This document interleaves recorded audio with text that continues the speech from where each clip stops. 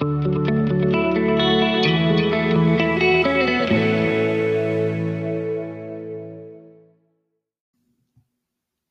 back to the Parbar Podcast. Today we're looking at Genesis 14.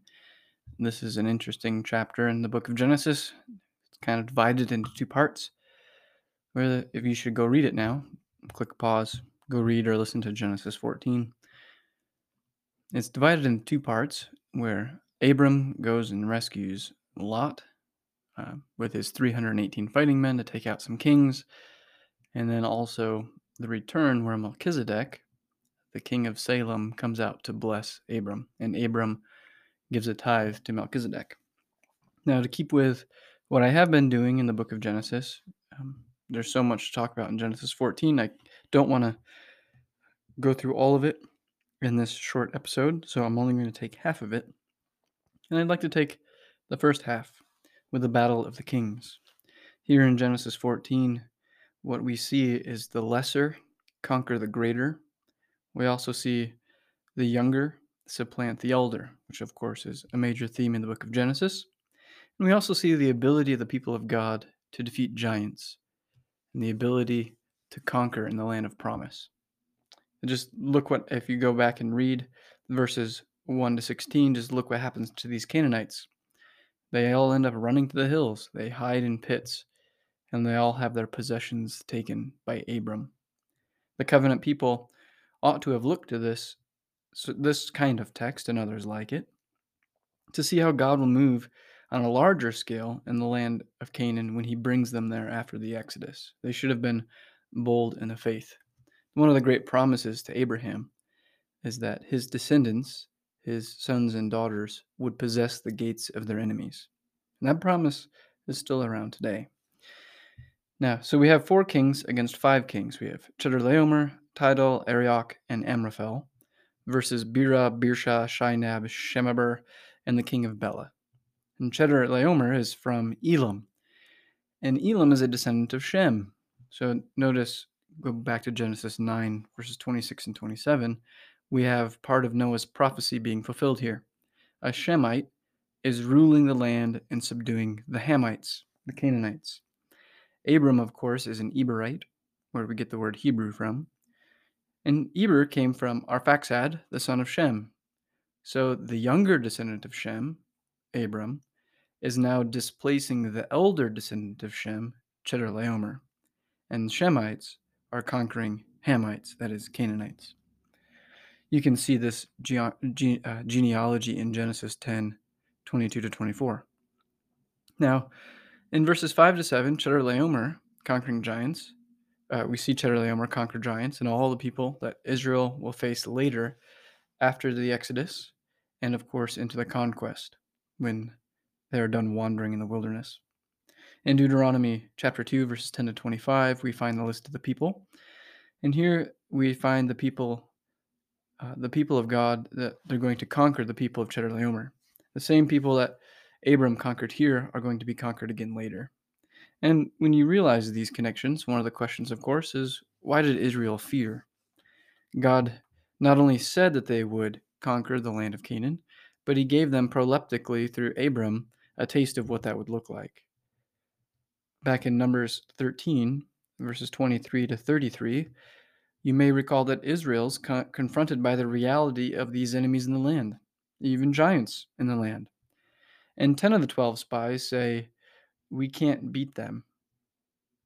They should have realized, however, that in the midst of all these kings in Genesis 14, and even in the midst of giants, Abram is the stronger.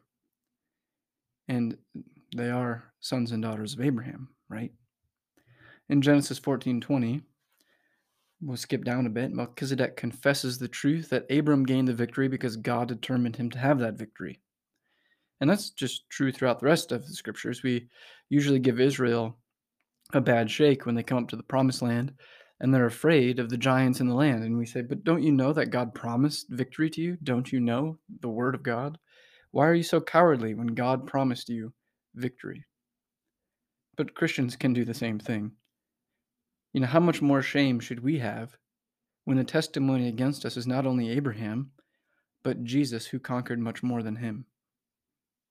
Why Christians are we afraid when God promised the nations to be baptized? When he promised all the nations of this world to be given to his son? Why are we afraid? So we ought not to give Israel the short end of the stick without looking at ourselves first. We should also notice in the verses 1 to 16 that rebellious people are ultimately impotent. Their authority is cannibalistic. They use their power just to consume their own, and there's no future in that. They're unwilling to mature and to grow up, and the future is given to those who are willing to sacrifice. The future is not given to those who bite and devour one another. We look at our culture today, and sometimes we get anxious, but we should also recognize that when Sodom and Gomorrah were at the height of their power, it was also the exact same moment that Sodom and Gomorrah were on the precipice of their own destruction.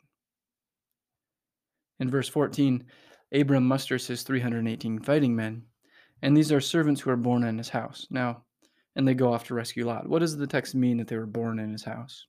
This could mean that all these guys were born into servitude. So Abram's got servants, slaves, and these slaves have children, and these children, these boys, grow up in the house of Abram. And that could mean that. But it could also mean that they have been adopted into the household of Abram.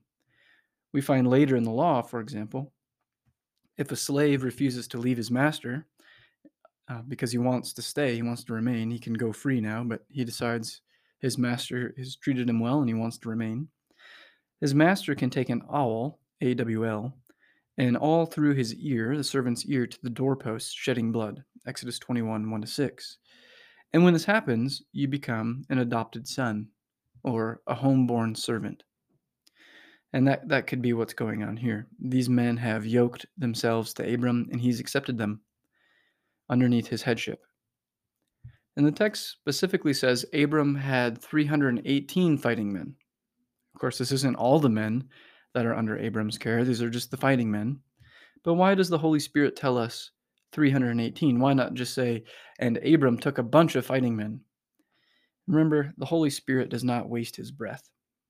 And to give you an answer here, well, I don't have one. I don't know why the Holy Spirit tells us 318 fighting men, but I'm willing to bet there is some sort of significance to it. If you have any guesses, please let me know. Now these guys, Abram and his men, all go from Hebron to Dan. They transverse the whole promised land, 150 miles, and at night Abram divides his men to attack. Now, in the Bible, God, of course, loves nighttime salvations. The Bible's just full of them. He very often has a battle at night to deliver his people with the rising of the sun. So Lot from Sodom and Gomorrah, of course. Passover took place at night, and they came out of Egypt in the day. Gideon attacks the idol of Baal at night, and in the morning his family joins him. Of course, he attacks the Midians at night with his 300 men. He divides them up, just like Abram here, divides them up in the middle of the night to attack the countless Midianites. Ruth is saved at night when Boaz promises to marry her, and in the morning she's married to Boaz. 1 Samuel 5, Dagon is defeated at night when the Ark of the Covenant is brought into his temple. The crucifixion, of course, there's the 3 hours of darkness. Philippian jailer and his household are saved at night. Eutychus falls out of a window at midnight and dies, and at daybreak he's brought back to life. You recall Acts 27, Paul's on a ship in a storm for 14 days, and Luke tells us that they were unable to see the sun. So just dark for 14 days. They break bread and eat together. And as the day dawned, everyone on board washes up on the island of Malta. So there's probably plenty more of these nighttime salvations. But this is what God does. Just when you think the dark can't get any darker, God comes and saves. We read in Genesis 14 that they smote and they struck these wicked men as far as Hobah, which is another 25 to 30 miles outside of the Promised Land. So picture what's going on. Abram is traversing the entire Promised Land from Hebron to Dan, from south to north. And then he's pushing these Canaanites out of the land as far as Damascus in the north. This is a great victory. Abram is not only defeating the enemies, but he's cleansing the land. He's expelling the people, and he's going to restore all that was taken. And again, we could say, why, O Israel, are you afraid to fight the Canaanites? Now, as I mentioned earlier, what can this show us today? I think that this can show us patience and confidence. In our last episode on Genesis, I talked about patience in the lure of the wicked. We've talked about patience in worship. And now we can talk about patience and confidence. Notice that Abram conquers the land, but Abram doesn't take it. God did not tell him to take the land. God promised that he would give the land to Abram's descendants. So Abram, although victorious in this battle, is willing to wait and be patient. He's willing to wait for the land to be given to his descendants just as God promised. He's not going to take anything that God has not told him he can have. Also notice that the covenant line is full of heroes and heroines that ought to encourage our faith to trust in God. You can read Hebrews 11, and these heroes of faith, remember, are our fathers and mothers. They belong to us. We have an even longer list of heroes in the faith found in church history. Many of us are worried about the future. We're concerned about what may come: socialism, continued government overreach, neighbors fighting and devouring one another, so on. We're concerned, we're anxious, we're worried, we're frazzled. And we think, what do we do? Well, remember that the early church in the bestial empire of Rome that was set against her. Jesus and the apostles told the church that was growing in Jerusalem, men, women, and children, just like we have, that the Roman Empire would bend the knee to Jesus. And they were given the command, now go get him. And it took almost 300 years, but they did it. Rome in the first century already belonged to Jesus. But the apostles in the early church did not go to war, as we may assume. Rather, their warfare was patient and confident, not even loving their lives unto death. And the church won. We have a long line of the faithful. We have faithful fathers and mothers in our past that should really put an end to our eschatological pessimism and bring shame to our faces for doubting the strength and the faithfulness of our God to do what is right according to his word. We should be patient, and we should be confident that God will do through us what he's promised to do in all the world, even if that requires sacrifice from his people.